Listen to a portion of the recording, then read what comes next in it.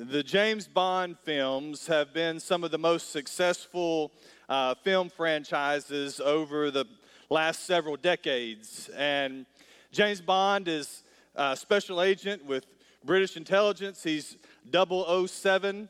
And throughout this series of movies, there have been 7 actors that have played James Bond. The original was Sean Connery. He's a lot of people's favorite. He was followed by David Niven, who wasn't in this picture, so if that's your favorite, sorry, he didn't make it in the picture. George Lazenby. Roger Moore had a long run. They're the third one, followed by Timothy Dalton. The final 2 Bonds were Pierce Brosnan and Daniel Craig. And so if you were to ask people who their favorite Bond is, who the best Bond is, you'll get some strong opinions from people. People have this is who Bond is. Everybody else doesn't measure up, doesn't touch this person. And so for a lot of people, they like the original. They like Sean Connery. He's the real James Bond, and everybody else is just trying to make it like Sean Connery. And then some people, really like Roger Moore. He was in a lot of the Bond movies, and so he's their favorite one, and they like him a lot. I personally really like Daniel Craig, the latest James Bond. But whoever you like best, you think that every other Bond is just borrowing the real Bond's tuxedo, right? That he's not really the guy.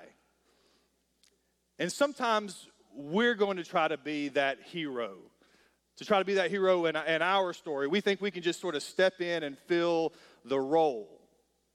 In our passage this morning, these Hebrew Christians were looking back to Moses and saying, let's let that guy be the hero. We really liked it when we were listening to Moses. But we're all just simply trying to put on somebody else's tuxedo, Jesus' tuxedo. So why are we looking for another hero when Jesus is better? So if you have your Bibles this morning, turn with me to the book of Hebrews chapter 3. We're going to continue our series called A Better Hope, where we're looking today in chapter 3 at how Jesus is a better Moses. So if you have your Bibles open, I'd ask that you'd stand in honor of God's word if you're able. Hebrews chapter 3 in verse 1, the word of God says, "Therefore, holy brothers and sisters who share in a heavenly calling, consider Jesus, the apostle and high priest of our confession. He was faithful to the one who appointed him, just as Moses was in all God's household. For Jesus is considered worthy of more glory than Moses, just as the builder has more honor than the house. Now every house is built by someone, but the one who built everything is God. Moses was faithful as a servant in all God's household, as a testimony to what would be said in the future. But Christ was faithful as a son over his household. And we are that household if we hold on to our confidence and the hope in which we boast." Thank you. You may be seated. And so as we look at this passage of Scripture today, 2022, and we think about how we want to apply this word into our hearts today, the action step for us this morning is this: for you to put your confidence in Christ. I want you to put your confidence in Christ. Because as we see in this passage of Scripture this morning, Christ is the head of the house, and secondly, he's the hope of the house. And so we're going to begin this morning with how Christ is the head of the house. In verse 2, the author of Hebrews says to us that he, Jesus, was faithful to the one who appointed him, just as Moses was in all God's household. So he's drawing a comparison here between the role that Moses played and the role that Christ played. And one of the first questions that has to be addressed in this passage is, what is meant here by the term God's household? They're talking about how Moses was faithful in God's household, how Christ was faithful in God's household. So what is it talking about? This is a common analogy that you'll find throughout the Old Testament and in the New Testament to describe God's people. God's household is used to describe God's people. And so in the Old Testament, it would refer to God's chosen people, Israel. In the New Testament, it would refer to the church. In Romans chapter 9, verse 30 through 33, Paul says, "What should we say then? Gentiles who did not pursue righteousness have obtained righteousness, namely the righteousness that comes from faith. But Israel, pursuing the law of righteousness, has not achieved the righteousness of the law. And why is that? Because they did not pursue it by faith, but as if it were by works. So they stumbled over the stumbling stone. As it's written, look, I'm putting a stone in Zion to stumble over and a rock to trip over, and the one who believes on him will not be put to shame." And so the household of God refers to all of those in the Old Testament who were trusting in the promise of the coming Messiah by faith, and for all those in the New Testament who trust in the Messiah who came by faith. That is the household of God. And so Jesus is the stone that's referred to here in Romans 9, the one that was placed in Zion upon which we stand. He is the head of this house. But Moses is one of the heroes of the faith for the Jewish people, for Christians for that matter. I mean, he's an incredible person in the Word of God. Here in the United States, we have Mount Rushmore. Mount Rushmore is always used as an analogy to describe, the top people, right? They talk about the Mount Rushmore of sports and the Mount Rushmore of this. And, we have it here at the Mount Rushmore, we have George Washington, we have Thomas Jefferson and Teddy Roosevelt, Abraham Lincoln, some of our greatest presidents that are there on Mount Rushmore. Well, if they made a Mount Rushmore for Judaism, then certainly Moses would be on it. You'd have Abraham, and you'd have David, and you'd have Elijah, you'd have Moses. Their faces would be on that mountain. In fact, when you get to the New Testament in Matthew chapter 17 and verses 3 and 4, it says, "Suddenly Moses and Elijah appeared to them talking with Jesus. And Peter said to Jesus, 'Lord, it's good for us to be here. I'll set up 3 shelters here, one for you, one for Moses, one for Elijah.'"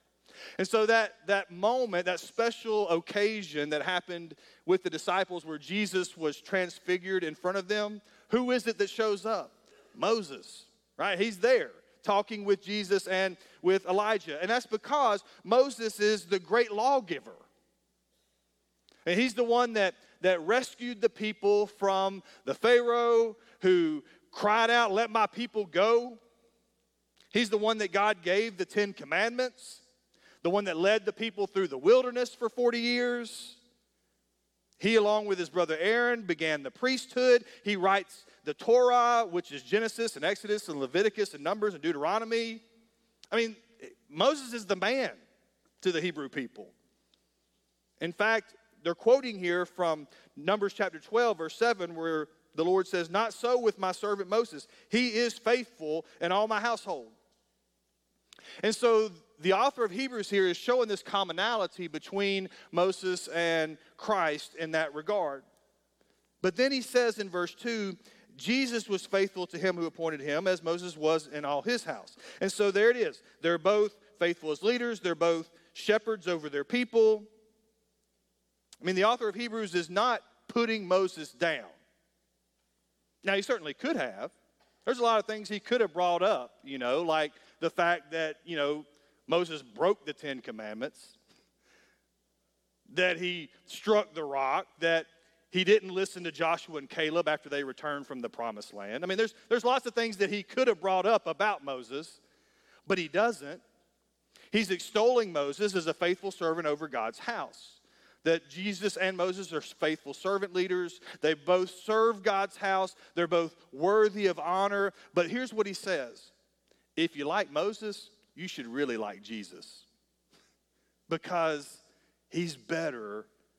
He's the better Moses. In verses 3 and 4, he says, Jesus is considered worthy of more glory than Moses, just as the builder has more honor than the house. So he's saying that Jesus is the builder, Moses is just the house. Every house is built by someone, but the one who built everything is God. And so he says Jesus is worthy of more honor because he's the builder of the house. He's not the house. He goes, it's not Moses. In fact, Colossians chapter 1, verse 18, Paul says, Jesus is the head of the body, the church. He's the beginning, the firstborn from the dead, so that he would come to have first place in everything.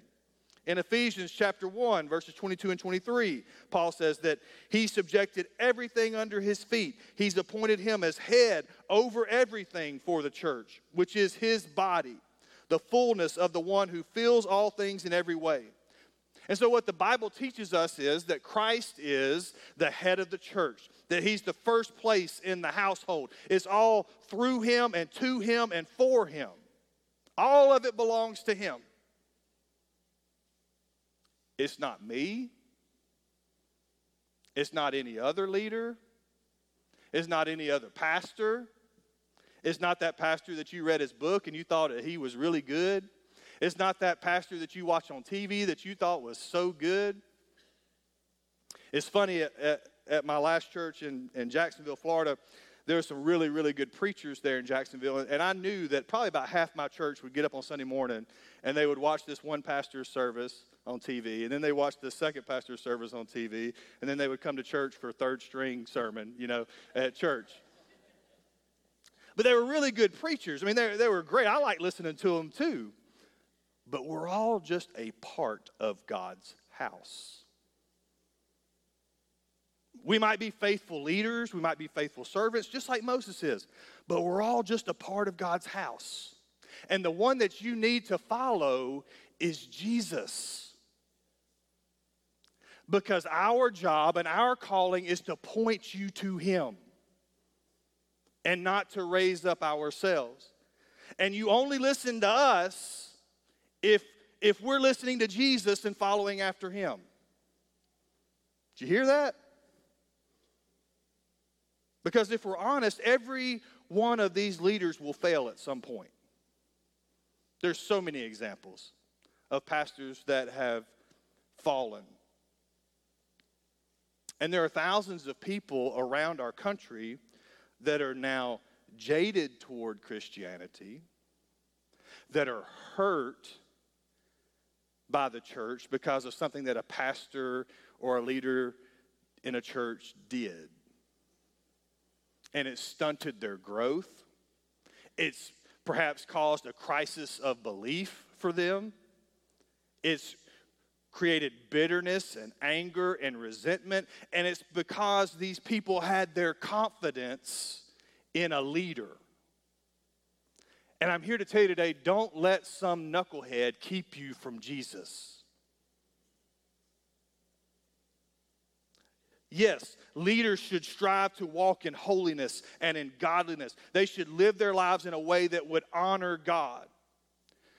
But even if we don't have some great fall, we're going to let you down.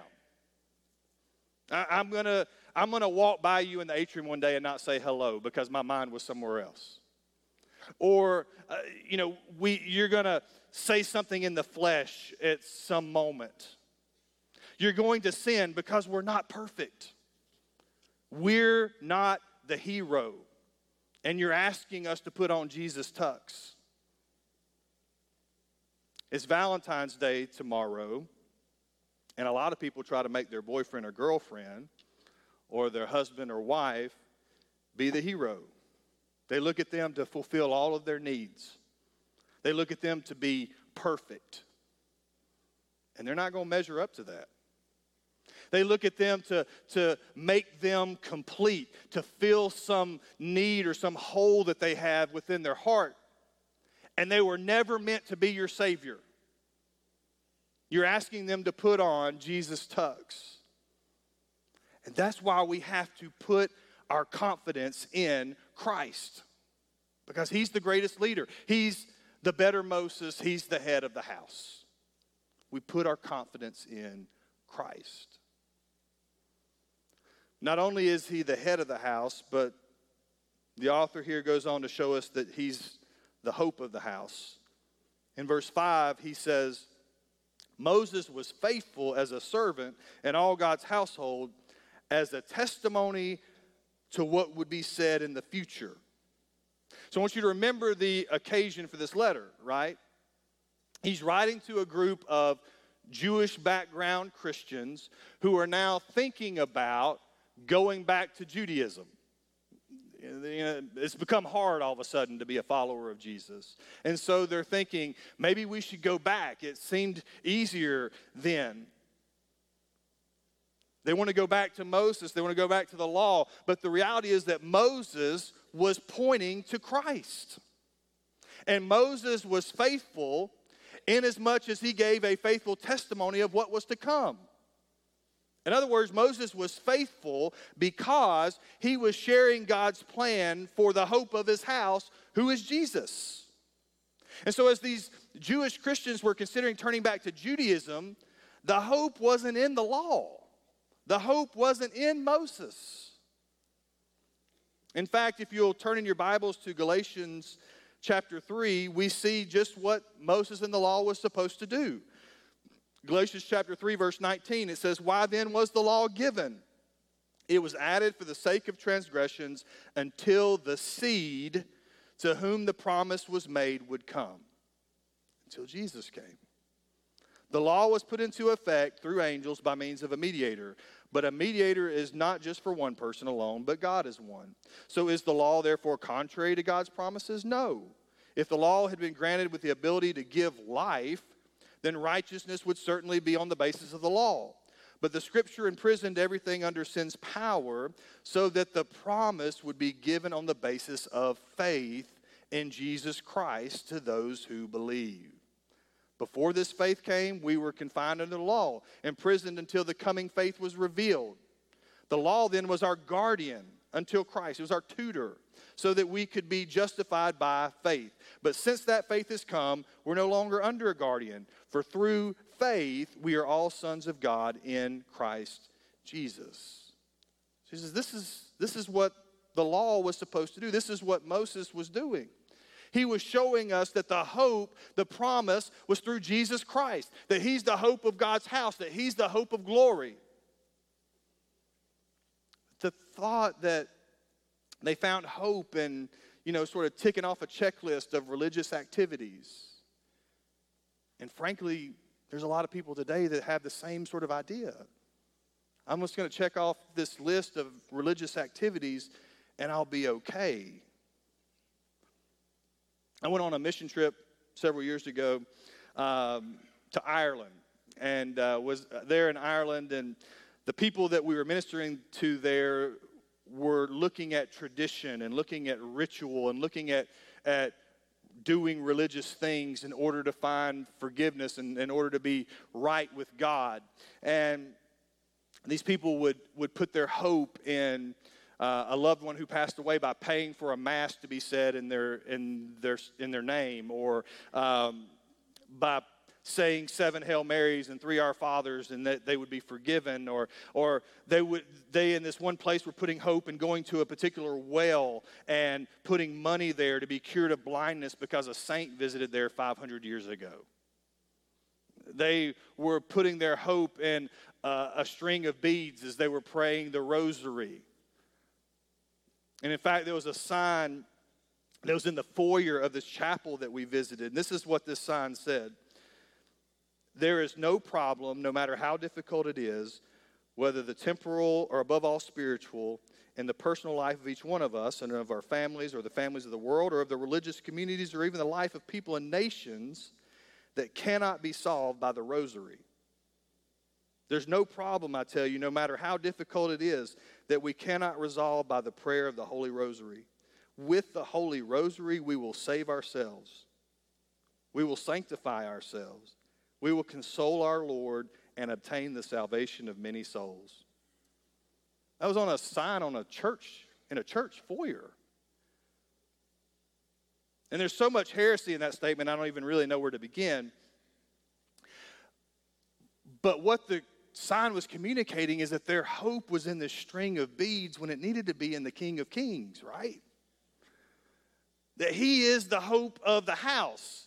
And so what was so sad is that these people had misplaced their hope. And we can misplace our hope as well. We can put our hope in having really good church attendance, or we can put our hope in having a Christian upbringing, or we can put our hope in doing good things. We can put our hope in being a nice person. We can put our hope in any sort of number of religious activities, but if our hope is in anything other than Christ, we are hopeless.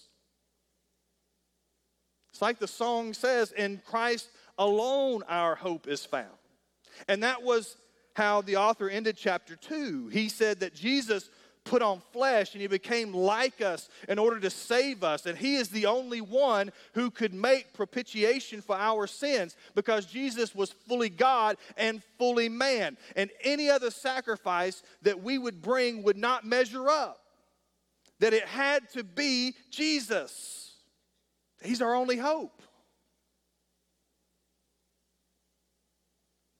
So in verse 6 he says, Christ was faithful as a son over his household. Earlier he drew a comparison saying that Jesus and Moses were both faithful as servants over God's household, but now he's showing us the great contrast, and this is the important part.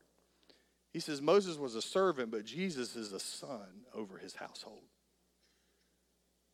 And he says we are that household if we hold on to our confidence and the hope in which we boast. And so Moses was faithful as a servant, but Jesus was faithful as a son, and he therefore is the hope of the house.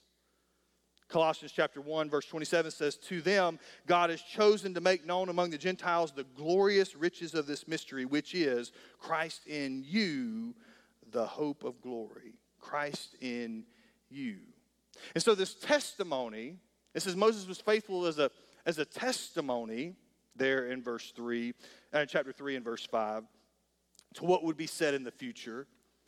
The testimony that was to be spoken was all about the Son. The Hebrew people were longing for the day that the Son would come to restore the kingdom. A son of David who would come and sit on David's throne forever. The law was pointing to him. The prophets were foretelling of him. And then the Son came and he established his house forever and ever. That's why our hope is only in him. And he says that we're part of this house, that we receive the blessings of being in God's household. We receive the benefits of being a citizen. He says if we hold fast to our confidence and the boast of our hope firm until the end. In other words, if we have truly placed our hope in Christ. If our confidence is in him and not in our works, if our confidence is in him and not in ourselves, if our confidence is in him and not in another person, if our confidence is in him and not in anything else. Because if we truly confess Christ as Lord, call upon him as Savior, the Bible says that there's nothing that can snatch us out of our Father's hands, that we're set upon the firm foundation of Jesus Christ and we shall not be moved. He is the head, but he is our only hope. And yet sometimes we try to be the hero in this story. We think, I'll just step right in there and fill that role. Or we look to another leader, another pastor to be that hero. Or we look to a relationship to be that hero. But we're simply trying to put on Jesus' tux. So why are we looking for another hero when Jesus is better? This morning there might be some here who need to trust in Jesus for salvation. I want you to know that Jesus is the hero of your story. We've messed it up. The Bible is clear that we have sinned against God, that you have and I have, that all of us fall short of the glory of God, and the penalty or the wages of our sin is death. We're in a bad way. We need a hero to save us. And the only one who fits the bill is Jesus. He is the Son of God who came to earth and lived a life without sin and stood in our place on the cross and died for our sins. He was raised from the dead on the third day so that we would have victory over our sin, victory over death, victory over Satan, victory over hell, and we would have life. The Bible says that's abundant and that's eternal in Christ. And that life can be yours today. That forgiveness can be yours today. You can be made right with God, have a relationship with him. You can be part of his household today. if you'll repent and turn of your sin and call on Christ to forgive you. And so there may be some here this morning who need to put their confidence in Christ today. That's the action step. In a minute, there's going to be leaders here across the front, and the call is for you to come, to make this decision this morning, if this is what God is speaking to your heart. Christians, as we look at this passage of Scripture today, the action step for us is to put our confidence in Christ. As we said last week, a lot of times we recognize there's nothing I can do to save myself. I'm going to trust in Christ. But then we go, all right, I'll take it from here. And then we begin to put confidence in what we do. We begin to put confidence in ourselves, or misplace our hope or our confidence in a leader or a pastor or me or whoever. I'm going to let you down, but Jesus won't. Put your confidence in Christ.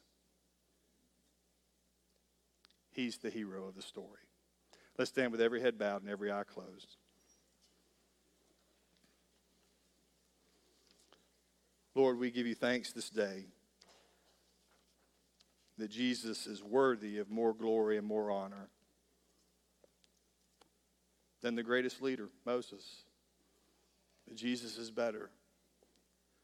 Lord, we're thankful for the hope that we have in Christ. And Lord, may we place our confidence in him. May we not misplace our hope in other things that will fail us and other things that will let us down. But let us put our hope and our faith in the one who is called faithful and true. The one who doesn't change, who's the same yesterday and today and forever. Lord, may we look to Christ. Lord, I pray for those that are here this morning that have never trusted in Jesus for salvation. The day they know that they are in sin and they need to be forgiven and made right with God. The day that they would put their faith and their confidence in Christ to save them and to be their Savior. But God, I pray you would move in our hearts during this time. In Jesus' name we pray. Amen.